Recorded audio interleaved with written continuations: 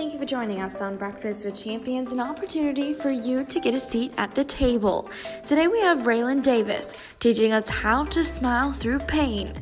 Make sure you're downloading, subscribing, and sharing out the Breakfast with Champions podcast so that you don't miss your opportunity to hear other moderators at the biggest breakfast table in the world. So let's pull up a seat and let's join in on Breakfast with Champions.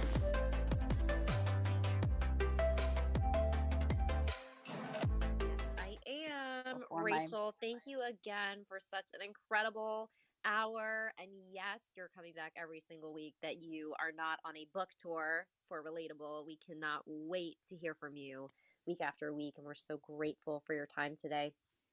So it says I have the red bar, so just let me know if you can't hear me. But you are in Breakfast with Champions, Wealth and Health Wednesday, the Millionaires Breakfast Club.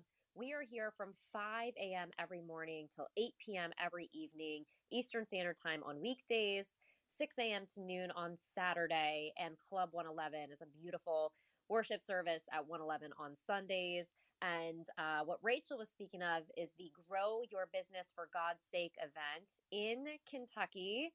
Lexington, Kentucky, November 5th, 6th, and 7th. So this is an event that Glenn Lundy has done before. We weren't able to do it in 2020, but we're super excited to bring it back because it's all about impact and income. It's going to be incredible. We have speakers. We have tons of people who you know from Breakfast with Champions. And it's just going to be a time to come together and literally grow your business for God's sake. We're super excited about it. I can't wait. I've never been to Kentucky. The website to learn more is www.growforgod.com. That's www.growforgod.com. And if you see Glenn's face next to mine, if you DM him absolutely anything, he will send you that link. And if he doesn't, let me know. So without further ado, I want to welcome my friend Raylan to the stage. You know, Raylan is a really special human, not just because he looks just like Dr. Avery from Grey's Anatomy, which is my favorite television show, and he went viral on TikTok for that, but because he's a really brilliant sales coach. And so obviously on Wealth Wednesday and Health Wednesday, he's also a former professional MMA fighter, and he does jujitsu. But I was like, wealth, health, I feel like those are two words that sum up Raylan and the passions that he brings to people. So we're really grateful you're here to teach us in this next segment. Over to you, Raylan. Once again, I just want to say thank you for having me. I messaged Sarah today and said, I want to just thank you for even thinking of me. This is a really big honor for me. And Glenn, it's nice to meet you. Looking forward to learning more about you and getting building a relationship with you. And Rachel, man, once again, that was wonderful. And what I love about what you were talking about, it kind of blends perfectly into what I wanted to talk about today. And before I kind of jump into it, I want you all to ask yourself a rhetorical question, but sincerely, I want you to, if you even can be in front of a mirror when you ask this, it'd be even better. But really consider this question. Do you know who your future self is? Do you know who that person is? And do you have an intimate relationship with your future self? And do you know how far you have to go in order to become that person? There was a time in my life that honestly I didn't know who that person was. And I struggled to find him, but I found him over time. And today I want to talk a little bit about that journey and what allowed me to figure out who that future person was, my future self, and how you can too. If you answer that question honestly and said, you know, I really don't know. Now, one movie that really comes to mind when I think about my life, and one movie I honestly can't watch. I've watched it one time. I can't go back. And I want you to clap your mics. Have you ever seen the movie Pursuit of Happiness with Will Smith? Okay, there's a few people in. Good, good. I cannot watch that movie. There's a scene in it that every single time, and everyone that knows me personally knows that I cry a lot. I talk about all the time. When my son was born, he broke all my tear ducts, and now stuff just falls out of my eyes all the time. But when I was watching that film, there's a part of that movie where Will Smith is holding his son, and he's holding the door to the bathroom because they don't have a place to stay, and they're staying in this bathroom. And security's trying to bang on the door to get them out. He's just holding his son tightly. Like, I'm even getting choked up thinking about it now. And the reason why I can't watch it because that was my life at one point. When I was younger, my mom was an entrepreneur.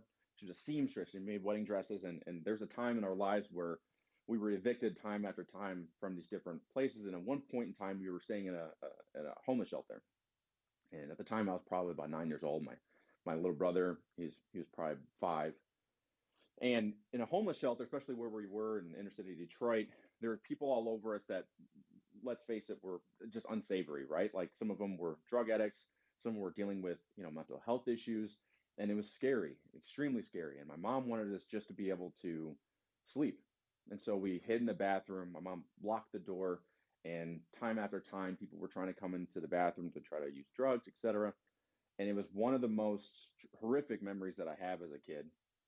But the reason I even bring that up is because I noticed something in my mom during those times, right? Eventually, we ended up moving out of the homeless shelter after a few weeks. My mom got some money, and we ended up living in a motel. And by the way, this whole time I'm still going to school. My mom was a fighter in a lot of ways, and she knew ahead of time.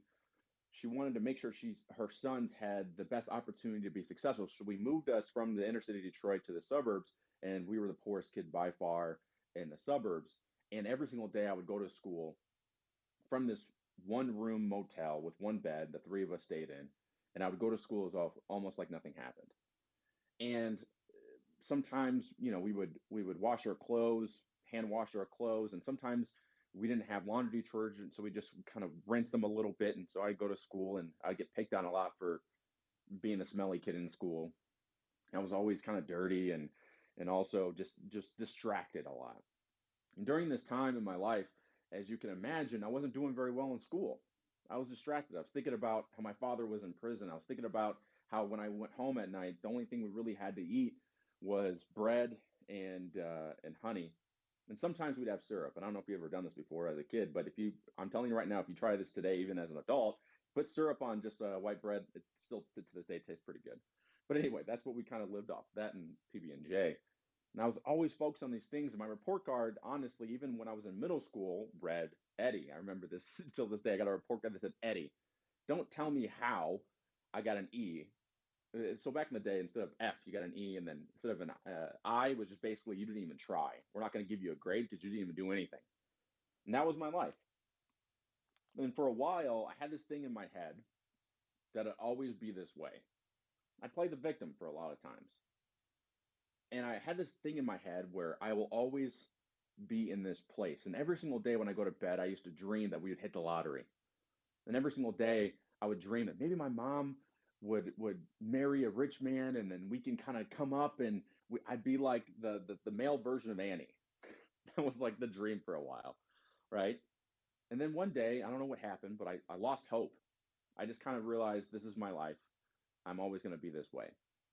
And one day I remember, and most of the teachers and counselors always kind of took pity on me. They tried their best with me, and they always would do certain things to make sure I'd feel good. And the school I went to was amazing. They'd even get gifts for me during Christmas and our family, so that way we didn't always have to go without presents during Christmas. And it wasn't until one day when I was getting in trouble a lot in school. I used to fight in school all the time, and the teacher pulled me aside, and he was my wrestling coach. And he said, "Who are you going to become when you get older?" I'm like, "I don't know. I have no idea."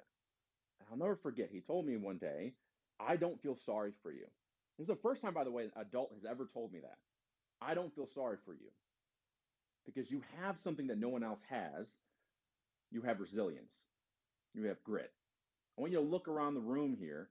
I want you to see when you walk around in school, all these kids around have no idea what you're going through, and they have no idea that you have a superpower within you that in time, when you're an adult, will be the greatest superpower you have, which is the ability to smile through pain. At the time, I didn't understand it, right? And I just thought he was crazy. But one of the things that he did, what was genius, was he made me a mentor. Back in the day, in order to become a mentor, you had to have really good grades, which I did not.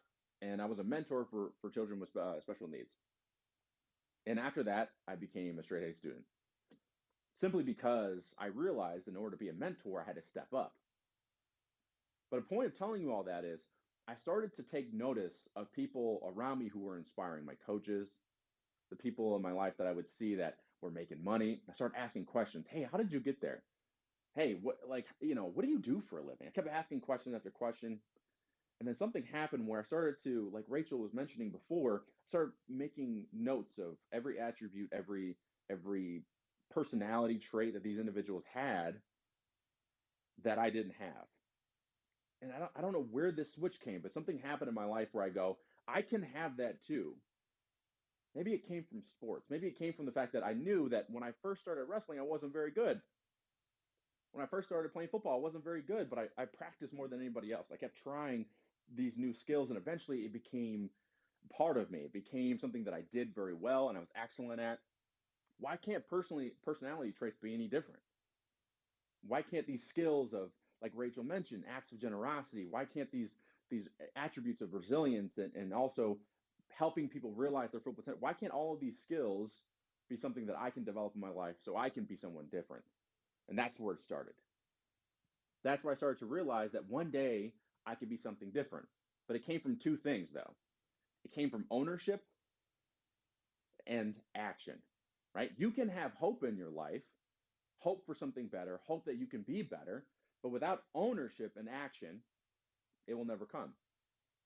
Now, what do I mean by ownership? I get in trouble oftentimes because one of the first things I usually tell people, whether it's my clients saying, my program isn't selling or whatever, the first thing I usually say is it's your fault. Well, no, that the market is this, or my client said this, or maybe even in our personal lives.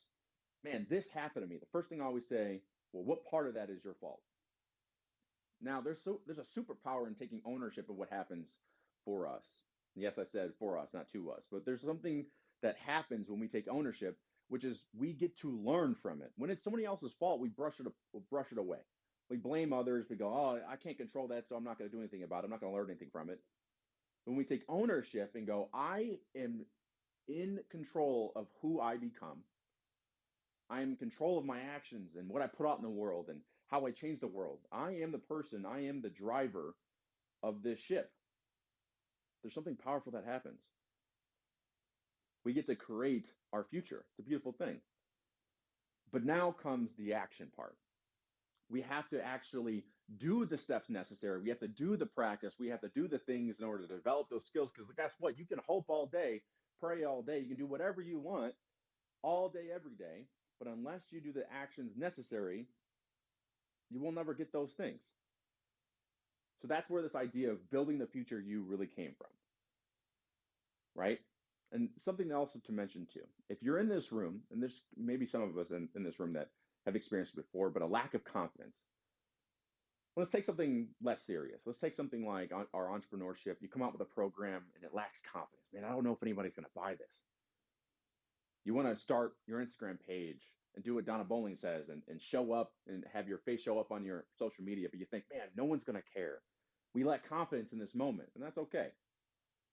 Building your future self will allow you to have confidence, and here's why. Because if you oftentimes, your fuel source, as I always say, for confidence is your past experiences. And if you're like me and your past experiences have never been all that great, well, it's no wonder you don't have confidence. You haven't learned yet to be optimistic about the future because your past has always been not so great.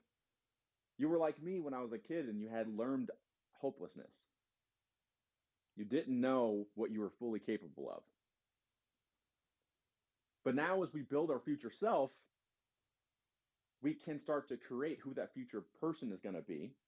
And our confidence can be not from our past experiences, but confidence in our ability to become who we were truly meant to be. That's where our confidence can truly come from. So that's the reason for even doing this. Now, I want you to do something interesting here. I want you to take a pen and paper. And if you have one available, I know a lot of us are driving during this. I know a lot of us are busy doing other things. But if you have a pen and paper, I want you to draw a line going up and down, like a hill going up and down, up and down.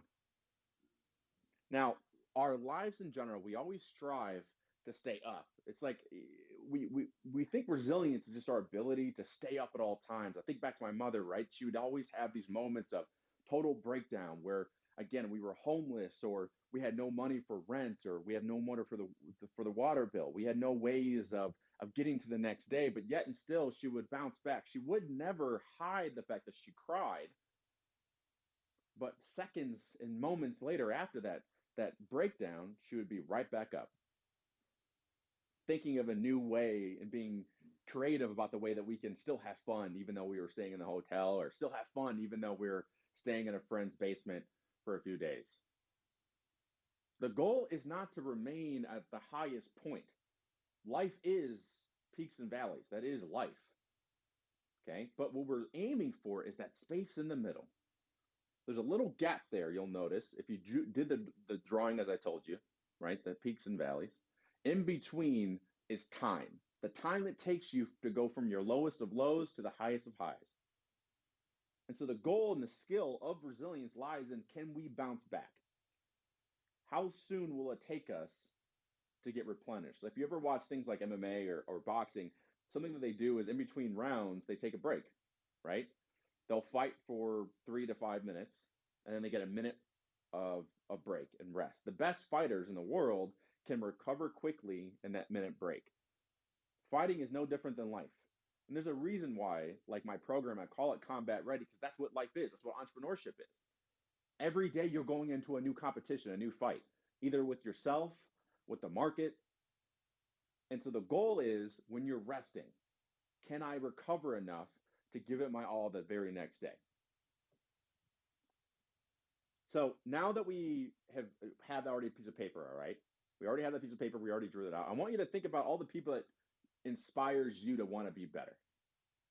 Some of the people for me, I'm really obsessed with Obama right now. The new documentary on him came out on HBO Max, and he's a huge inspiration for me, not just because of like what he achieved, but the growth of Obama. They show him early on, and they show him, as he became a president. And you can tell the studying, you can tell the skill that came with him progressing and becoming his future self. That was an inspiration to me. So that's someone that I would write down. Brene Brown, someone who has pushed forth the conversation of vulnerability and why it's so important. That's another inspiration, right? So I want you to take a minute and write down 3 to 5 people that you can think of right now that's an inspiration to you.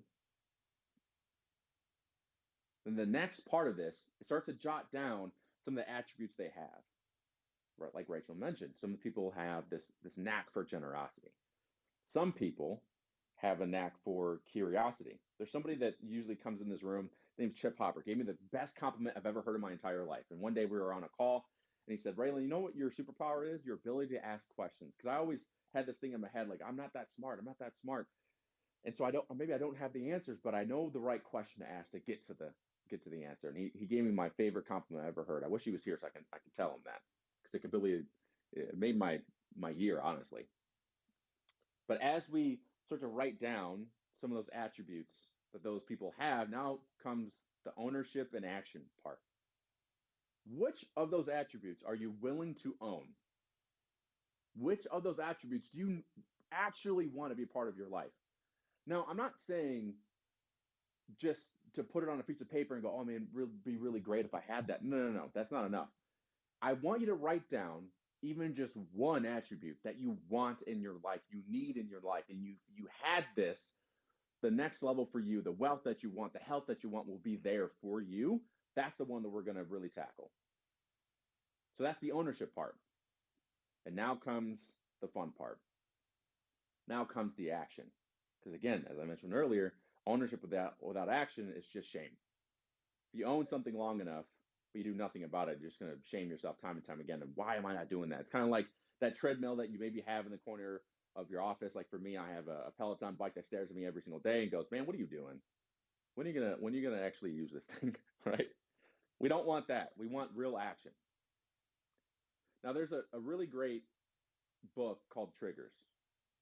And in the book, he talks about this thing called daily questions. I converted it over to this report that I call the Daily Focus Report, which I'm going to explain here in a second. But I want to take a moment and ask a simple question. For the business owners in the room, for the entrepreneurs, unmute for a second and tell me, what are the most important KPIs in our business? What do you think is the most important things to measure in our business? Anybody can answer this. ROI. Return on investment. I love it. What else? Profits.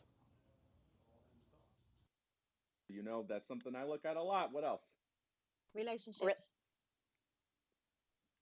Relationships. Also, what I like to say instead of ROI is return on relationships. Love it. What else? I think I saw Brad, you unmute. Assets. Assets, yeah. Give me one more. Referrals. Like people Referrals. talking about you. Yes. Now, I want us to realize something. All of those things are important, absolutely. But if you notice, nobody mentioned anything about the one person that's driving those metrics, which is ourselves.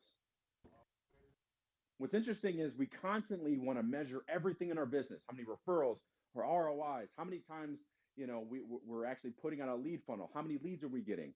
Is a lead magnet. We're tracking all these things. How many hits did we get on this? How much reach are we getting on our reels? We're focusing on all these external things, but the thing that we need to be measuring the most is us. The thing that's actually driving those things. We take all this time to measure our business, but how often are we really measuring ourselves? And the truth is, and this is going to hurt for some people, the truth is why we don't measure our actions, our behaviors that lead to those results is because we're afraid that what we're going to see.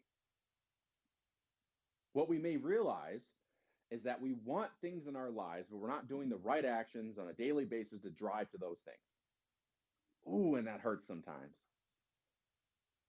The question I always said, right, we have to be curious, and oftentimes we avoid the person in the mirror, the person that we need to report to the most, which is us. As I was growing up, one of the hardest things I had to do is look at myself in the mirror and say, how much of my life is my fault? Am I actually doing what I should be doing to change my life, or am I sitting around letting the world dictate who I become and what I get in my life?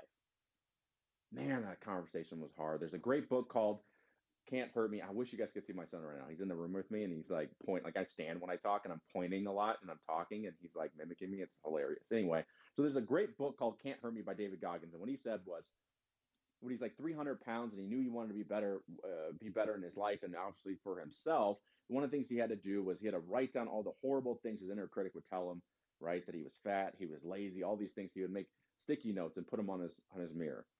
And he'd look at himself in the mirror every single day. And if he achieved the goals that he was set out to achieve, if he did something different that day to become the person he was meant to become, he would take down those stickers. But if not, they remained on the mirror. So the rhetorical question I want you to really ask yourself is, are you looking in the mirror enough? Are you being honest with you? If you can't be honest with you, you're not going to be able to be honest with anybody else. The one thing that I constantly talk about, right, and one thing I preach often is this idea of inspirational selling. This idea that our programs, our offers, people need that stuff. And by the way, I almost slipped up and swore. I would have got my hand slapped by Sarah, but I did not. People need what we do. People need you to show up on Clubhouse. People need what you do. But every single day that you avoid that mirror and you don't face the music, people can't get the help that they need. So here comes the fun part, like I mentioned. Measuring. We need to take action to become the person that we're meant to be.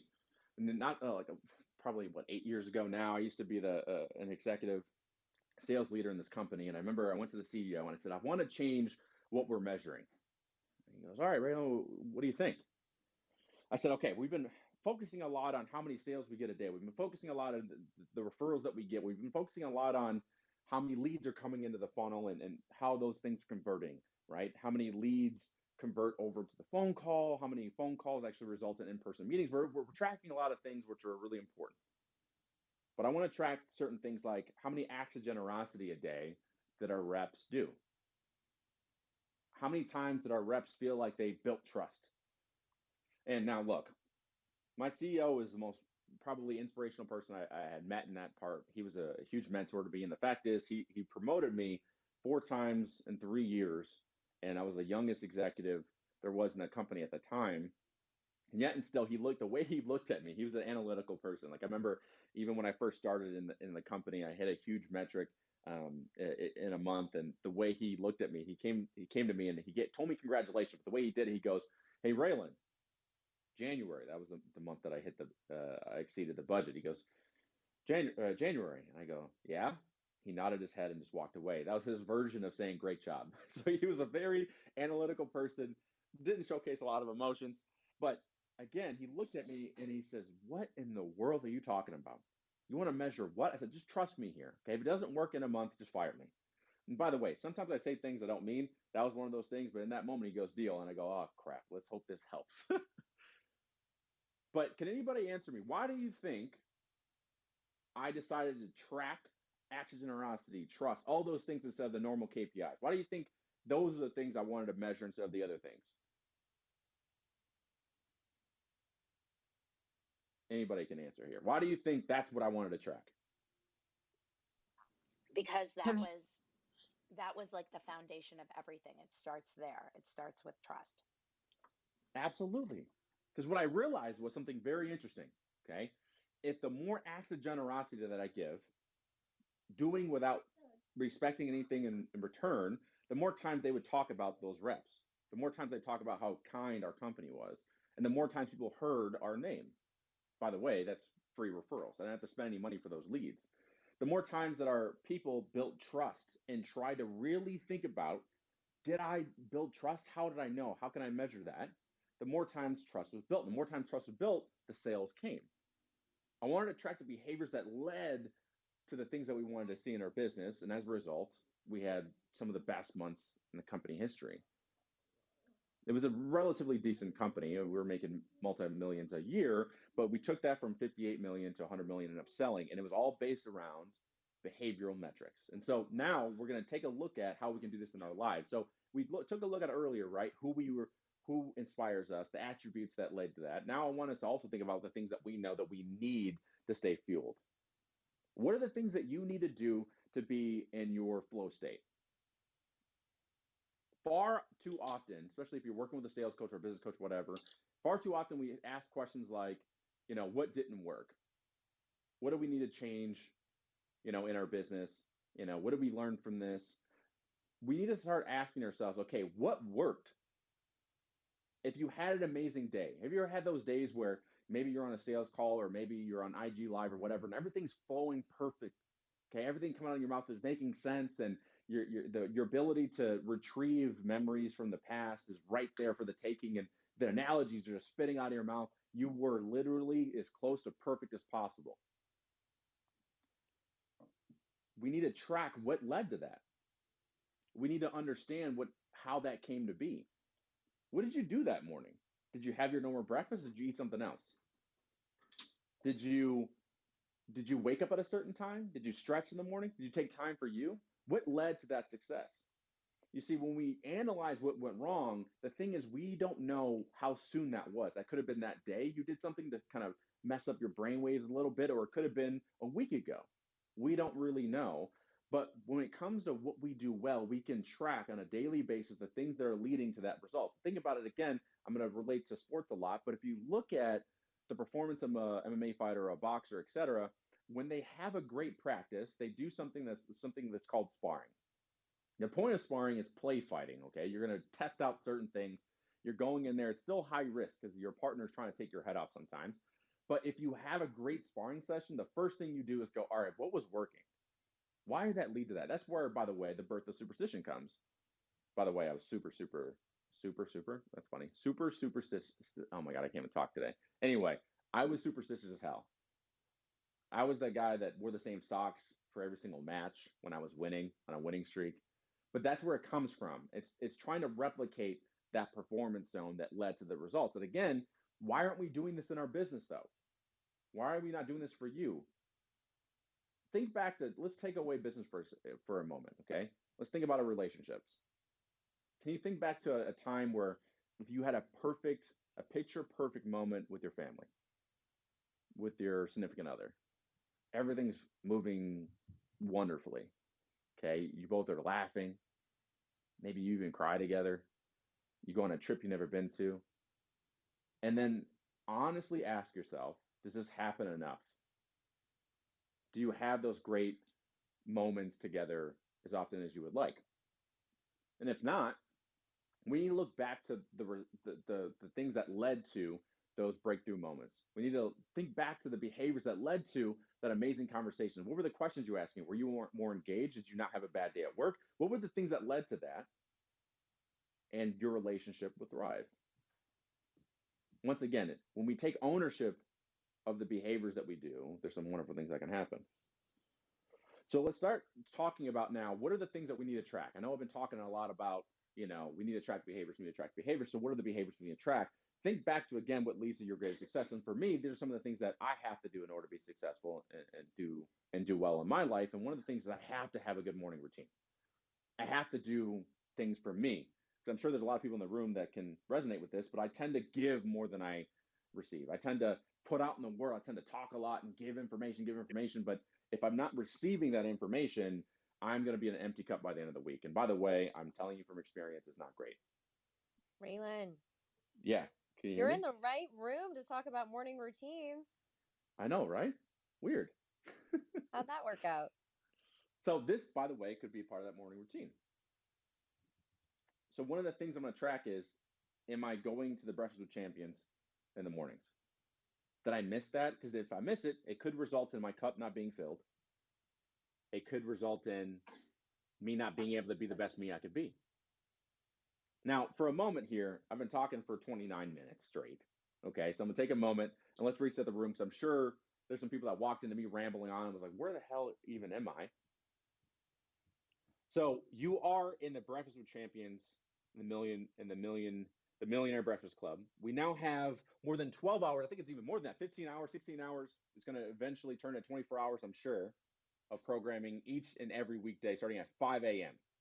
Plus, by the way, we do a 6 a.m. noon to noon on Saturday, and on Sunday, the 111s on Sunday.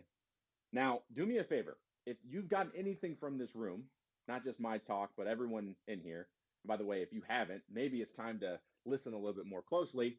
I want you to go ahead and click that green house at the top and follow the club. I'm telling you right now, the people that are often in this club, the moderators, the people that are shared, they will, if you listen close enough and you implement what people say, you may just change your life just a little bit for the better. So make sure you follow the club and make sure you continue to be with us and grow with us every single day. Now, that being said, what are we measuring here? Okay. So for me, it's the morning routine. So I built a little thing, a little Excel spreadsheet. You don't need it from me. You can build it yourself. And the first question at the very top is, did I try my best to become someone who? Did I try my best to become someone who? Far too often, by the way, I think it's incredibly important, right? Simon Sinek talks about find your why. But one thing I think we need to start to review a little bit more closely is the who. Who are you? Who comes before the why? Because if you know who you are, the why will eventually come. So the one question is, did I try my best to become someone who? Then I'm going to, underneath that, put the skill, put the attribute that I want. And so one of those things that's really important to me is to be a good dad. That's something that, beyond my business, beyond anything else in my life, my goal is to be the best dad I can be. Some days I don't hit the mark. So what am I trying to do? What is the domino effect? What is the first domino that's going to fall that's going to lead to me having a great day with my son? And that's, did I try my best to be curious and playful with my son? Because one thing that I've noticed, the days that we do very well, I am in the moment with my son. I'm playing with him. I'm in the tent, like we have this little play tent. I'm in there with him. We're playing stuff. I'm taking those moments. I'm not distracted. I turn off my phone. I'm just with him. So one thing that I'm tracking is, am I trying my best to be someone who is patient and is curious and playful with my son? The next part of this is I'm going to give myself a number. And this is going to be hard for some of us, right? We're going to give ourselves a grade, just like anything else, right? If you made no sales in a month, I would imagine you think to yourself, man, this wasn't a great month. I'm going to give myself a 0. Okay, we got to do the same things with our behaviors that lead to us getting those things. So we're going to do something where we're going to give ourselves a 1 between a 0 and a 10. Okay, 10 is obviously not only did I do it, but I thought about it. I was present in it. I knew my intentions. I executed the best of my abilities. I'm giving myself a 10. Now, realize in between, it's all up to you what a 5 is. To me, a 5 is maybe I knew I should be. I was maybe a little patient with my son, but I really wasn't in the moment. I was kind of thinking like, man, how long have I been playing with him? Right? That's maybe deserves a 5 or a 7. The number doesn't matter as much as, again, the review of it. So what are some other things we can add to this? So again, for me, like I mentioned before, some of those KPIs I was tracking, those behavioral metrics rather that I was tracking in sales was how many acts of generosity a day did I give? Okay, so one of those other metrics I'm going to track is, did I try my best to be someone who gives without acting or expecting anything in return? If I'm trying to really change the way people view sales, if I'm trying to really change the way the people are getting to their goals, I need to be different. I need to be giving acts of generosity. So I'm curious to know from everybody in the room, what are some behavioral metrics that you would put on this report if we were to make it for you today? What is something that you can think of that you want to track and make sure that you're trying to improve on each and every single day? Hey, Raylan, this is Ramon. Ramon, hit me. Hey, one thing I do is I try to track like how many thank you cards I've sent or moments of thank you in the previous month, either video thank you, like using BombBomb or something, or physical thank you card. I don't know if that counts, but that's something I try to do. No, that does, because we know that the more thank you cards we send out, it's like kind of comes from that book called Flip a Funnel, right? When we care about the people we currently have in our funnel, we care about the people that we currently have in our lives, our clients, etc. The more they feel, man, they actually, Ramon sees me and understands what I'm going through. Guess what? They're going to tell people about it. So I absolutely love that. Who else has something that they would put on their report? Their behavioral metrics is going to lead to them being great. I'll jump in again, Raylan. It's Donna. I would say I'm horrible at thank you cards, but checking in with current clients and making sure to go out of my way. I mean, I do a lot on socials, so going on their social media, engaging, making sure I'm keeping up with them if I'm not hearing from them, checking in with them. So I force myself to do that on a daily basis to make sure that they're having a good experience. I love that. So once again, we're looking at, did I try my best to be someone who cares deeply and is always available for their clients, right? And the action, obviously, that we would be looking at is, okay, reaching out to them, DMing them, calling them, etc. By the way, this could be a great thing for our personal lives as well. One of the things I struggle with, I'm not going to lie, I especially my friends that are in the room knows that I really struggle sometimes responding to text. I just do. I'll see it and be like, okay, I'm busy, but let me get back to this in a minute. And then I never do. I'm working on it, right? But one of the things that I'll track on my behavioral metrics would be, did I try my best to be someone that's there for their friends? And then at the end of the day, I'm going to be looking at that. Here's the great thing also too with this report. It's like taking a quiz, taking a test at the end of the day that you know the answers to, right? At the end of the day, if we know the answers to the questions that are being asked of us, and we still fail the test, that's on us, right? It's not a pop quiz. These are not surprise questions here, okay? We know the behaviors we need to do. We know what we need to do to show up to be the best version of ourselves, to be our future selves. So what else? What are some other things that we can add to this list of things? I want to make sure we walk out of here with some things. Mark, go ahead. I would say, did I pray? Did I get up early enough to get my spirit and my mind right before I start my day? Because I found that when I do my step back and my assessment, I find that when I don't do that, I don't armor up. I'm not in the right space, in the right mindset, and right spirit, and my day goes differently. I've noticed that, so I have to ask myself, have I done that? Yes, Mark, I absolutely love that. And by the way, if you've ever read the book Tools of the Titans, one of the things that Tim Ferriss saw and highlights from all the people he's interviewed, every single high performer he's ever interviewed, they all do something similar. They either pray, they meditate, they take a moment of reflection, and they take a moment to themselves, and they all across the board do that one thing. It's kind of fascinating to think about. Let's get one more. What else can we put on this report that shows that we can track every single day to help us become our future self? Raylan. I'll go. Oh, go for it. This is Christina. I'll take a jab at it. Did I try my best to become someone who provides great customer service? Ooh, I love that. Provide great customer service. I wonder if we can take an even greater step back here, right? We're not just trying to provide great, like, what is to you great customer service? What's the emotion? What's the feeling you want these people to have from us? First of all, I want them to feel important. I want them to feel wanted. I want them to feel special. Um, Like they and matter, right? right. So one of Right. the things we can kind of add to this is, am I trying to be someone who not only does customer service, but also or great customer service, but someone who lets their client know that they are special, right? That they matter to me.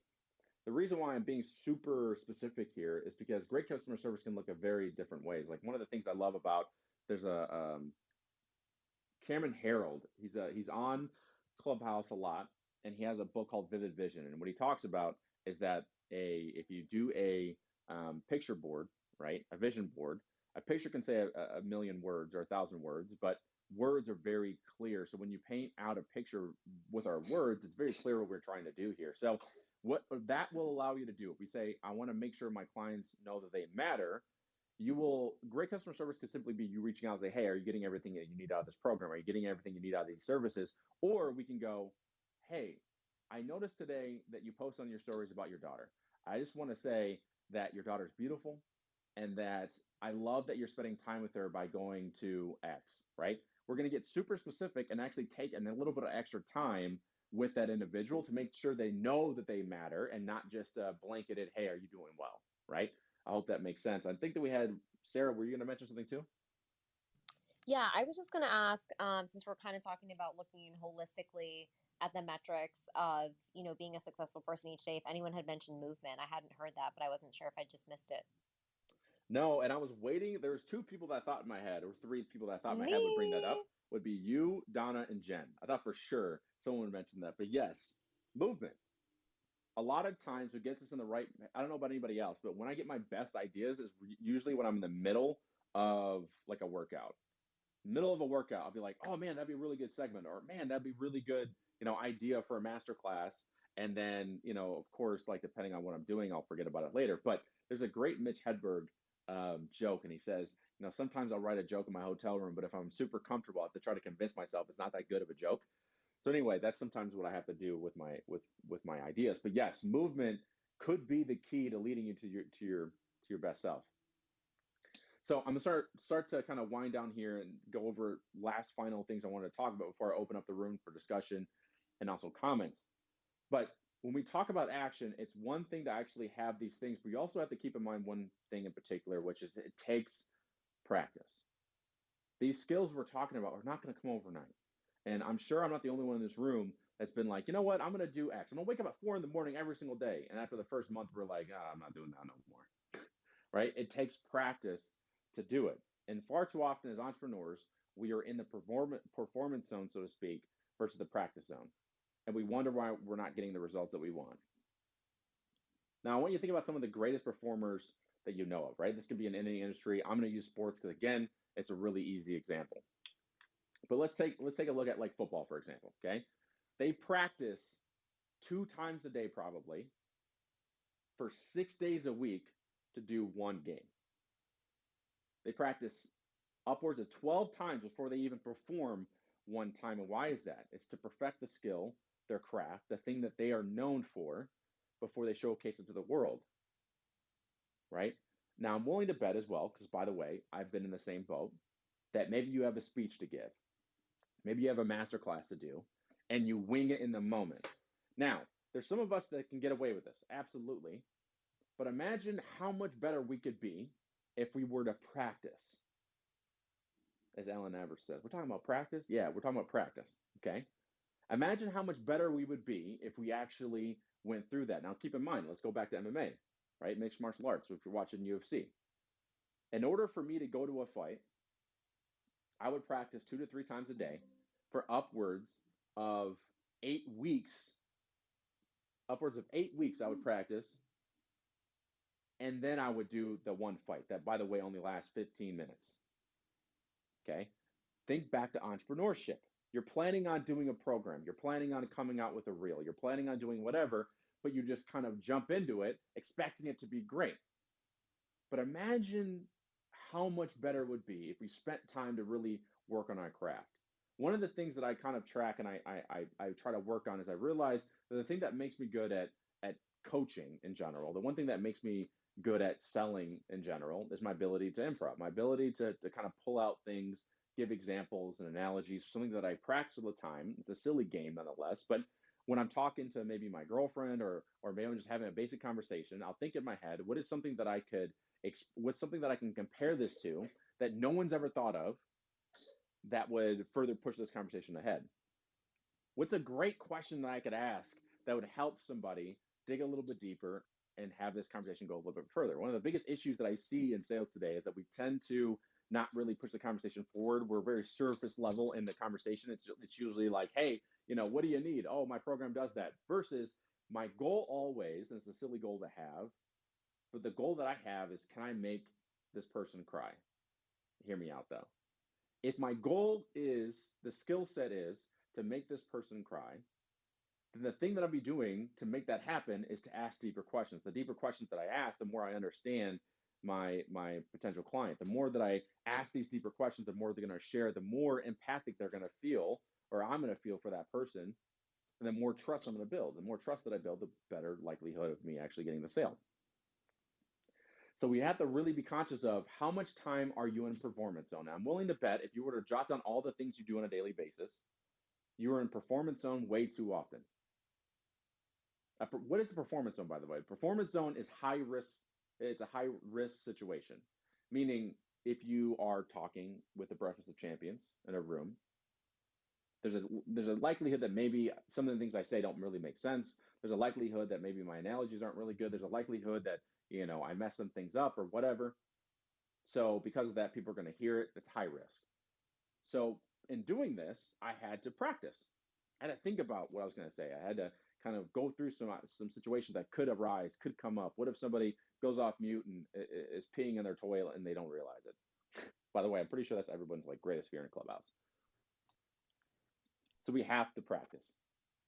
So the final thing I'll leave you with is this, before we kind of open this up to comments. We have to understand that this is no longer about us. When you became an entrepreneur, when you decided you had a message worth sharing, when you decided that you want to make the world a better place than as you came into it with, you lost the ability to not have ownership of your life. There was a moment when I was a kid that I realized that I wanted the world to be better. I didn't like the world that I was living in. I didn't like the way that I was growing up. I didn't like the fact that the way people looked at me and felt sorry for me and all those things. I wanted it to change, and I wanted somebody else to be inspired by me. So I had to do the actions necessary to become the Raylan you see today. And by the way, the Raylan you see today didn't just come out the womb this way. I made him, and I'm proud of that fact because I put in the work to become him. You too can design and create whoever you want to become. It's not really up to anybody else but you. And at the end of the day, my goal is simple for you. I want you to be able to look yourself in the mirror and go, I tried my best. You notice on that report, we didn't put, did I do it? I don't care if you did it or not. What I care about is you trying. Because if you try enough, if you tweak it enough, you ask the right questions, you will eventually become your future self, and you will no longer be miles and miles away from your future self, but you'll be right next to that person. So today, ask yourself these hard questions. Look yourself in the mirror and figure out what are the steps you need to do to become your future self. And with that, I'm going to go ahead and pause my mic and maybe pass to Sarah or anybody else that wants to share or have any comments or questions about what we talked about today.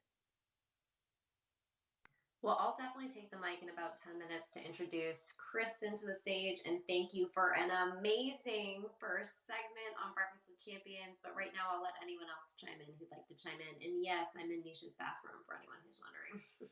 Loud kids.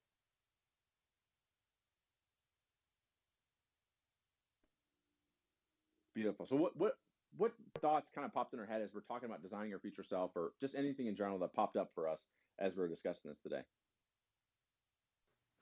Raylan, it's Molly. First of all, I was on a Zoom for the first half, so if you did already cover this, I apologize. But you spoke about, kind of the victim to victor mentality. Do you have any tips or suggestions on what kind of you need for your mindset to transfer from that victim to victor mentality? Great question. And by the way, this is not from experience. For me, it wasn't easy because everyone around me had that mentality, including my mother, who I love very much. But oftentimes there's a lot of like, man, this is not our fault. It's someone else's fault. And so one of the things I had to do was I had to surround myself, to Rachel's point when she was speaking earlier, I had to surround myself with the right people, people who are constantly going, okay, what can I do to get better? And I think the most easiest way, not easy, but ultimately the one thing we need to ask ourselves is be curious and going, what could I be doing differently? What is going on in my life today that I can own? Not everything we can own, right? Especially if maybe we're around narcissists. That's probably the one caveat. But we can own something. And when we start to take ownership over the things that's happening for us, that's when things get a little bit better. And the final thing is, not only do you take ownership, you go, how am I gonna make this work for me?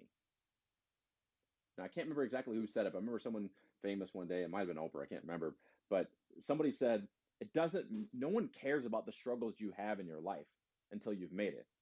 The question becomes, how can I turn some of these things that maybe I'm ashamed of, maybe I'm worried about, I'm insecure about, how can I turn that around and have that be something that inspires somebody else? Again, I can't, back in the day, if you would have told me, like, I would be talking to 100 plus people about the fact that I grew up in a motel and I grew up in a homeless shelter, all these things to inspire others, I'd tell you you're crazy. But because my future self would do it, now I'm doing it. So I hope that answers your questions. What other questions or maybe comments that we have about this?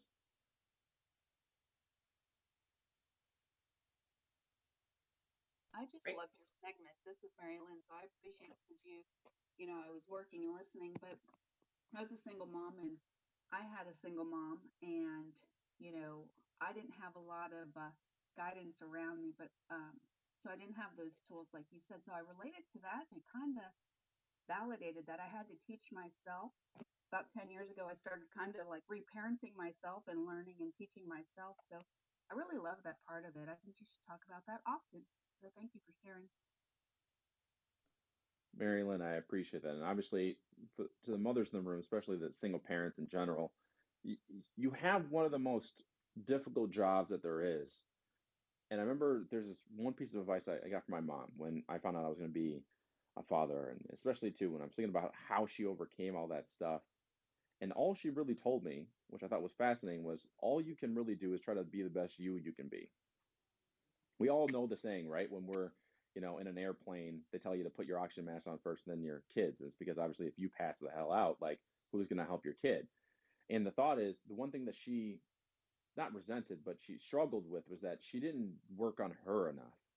And as a result of that, right, there's some times where maybe we didn't feel we were getting the help that we needed.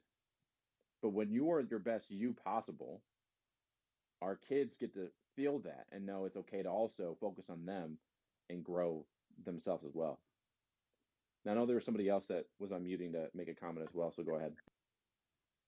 Hey, Raylan, it's Nisha. Hi. First, hi. I just want to tell you, you are just amazing. I've told you that before. I'm telling you it again. I think this is validation. And everything you said resonated. And I think the thing that stood out the most for me was, the notion that a lot of times we focus on the end result, right? And we don't really think about the effort applied to doing the things that we need to do for ourselves. And so we just go from start to finish. Like, did I do it? Was I successful? But I think you brought up something I thought was powerful, related to, like, did you just start the project? Did you get it going? Did you put your best foot forward? So we put so much pressure on ourselves that we always think about the perfection attached to the performance, whereas it's just about the performance. Like, did you even try to do something? And so I thank you for acknowledging the try, because I think it's not acknowledged enough.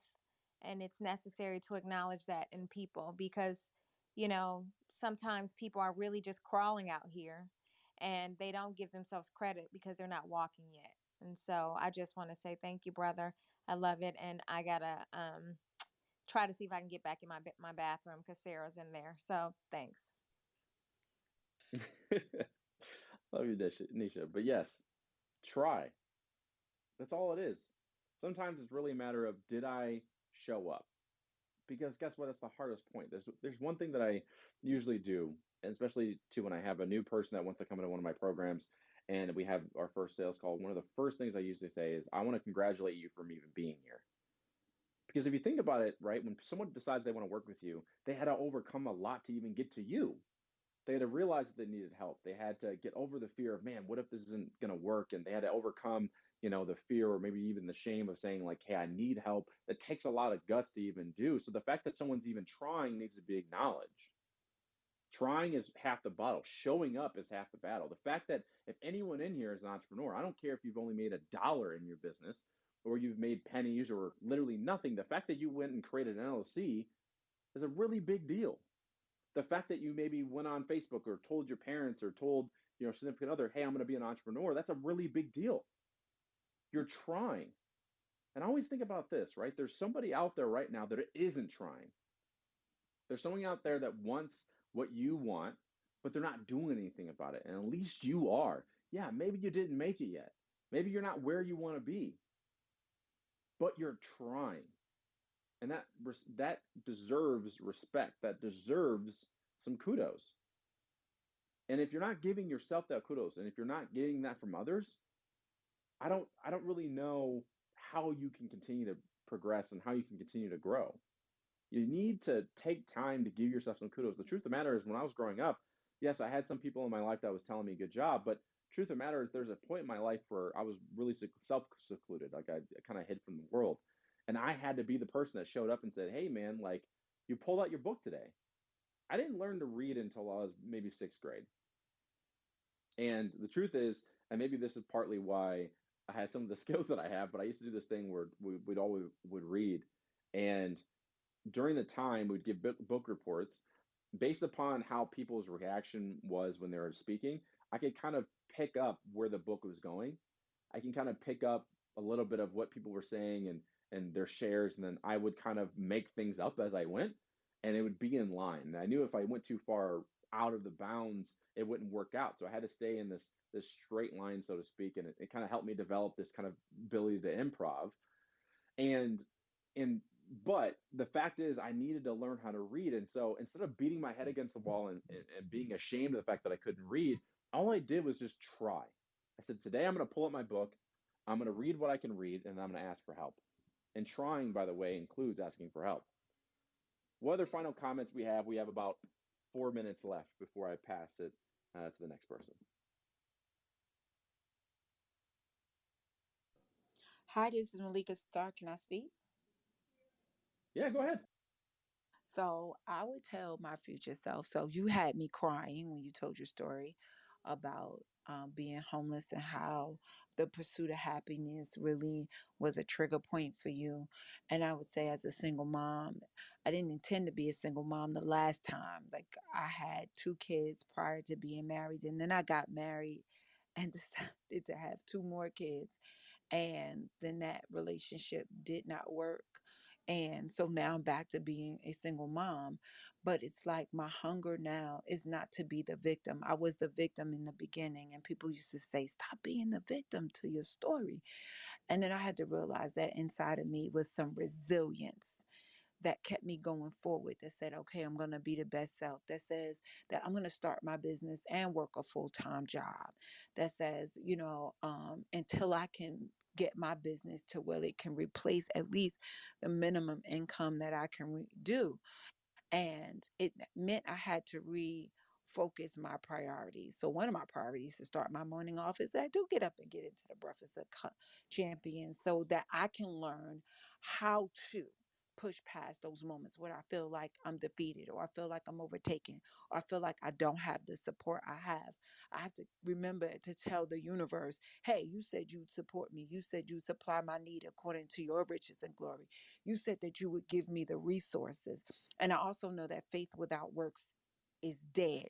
So I have to show up and be present and say something and ask those questions, like how to get past these moments. And you guys all bring it 110% every day. And I wanted to thank you so much for being transparent in your story, because some people would use that story as shame, to say, oh, you grew up poor. Okay, well, I'm rich now. But how did you get to be rich? And you're willing to tell that secret. A lot of people, especially in the African American community, when they make it, they don't come back and say, this is how I make it. I made it. They say, I made it. You figure out how you make it. And you got to go back and figure it out. Nobody's giving you the answers to the test. And so I applaud you and saying, you know what? I had to stop being the victim. Even in high school, I'm working with my 13-year-old right now who wants to play the victim because his dad is not 100% present. He's more of a virtual dad. But you can't play the victim. You got to go read the book. You can't be on the internet 24/7. You've got to take ownership of you. And so I leave on Clubhouse hoping he would hear the nuggets that are coming out from the men that get on the platform and speak to say, hey, I was this and now I'm that, because I put forth the energy and the effort, and I wouldn't let my past circumstances project what my future would look like. I was encouraged by your story, Raylan. Please keep doing what you do. Thank you for inspiring me to keep going. And I am going to keep going. I am Malika Starr, and thank you for allowing me to share the stage. Malika, I so appreciate you and sharing that. For me, the key has always been this. I always dreamt of somebody reaching back and helping me as I came up. And so now, even if it's just one little thing that I could do, inspiring one person a day is all it really matters and all it really takes. And so, I'll be thinking about you. If you ever need anything, let me know. But with that being said, that's the end of my time. And I hope Raylan, can I say something before? I'm so sorry, Venus. We always pass over segments on time. I definitely encourage you all to DM Raylan. Thank you for joining us on Breakfast with Champions. If you want to catch the live version, you can follow us on Clubhouse and listen from 5 a.m. to 11 a.m. Eastern Time, Monday through Friday, Saturdays 6 to noon, and Sundays with our 111 Sunday service. Make sure you're keeping up with Breakfast with Champions and getting yourself a seat at the table.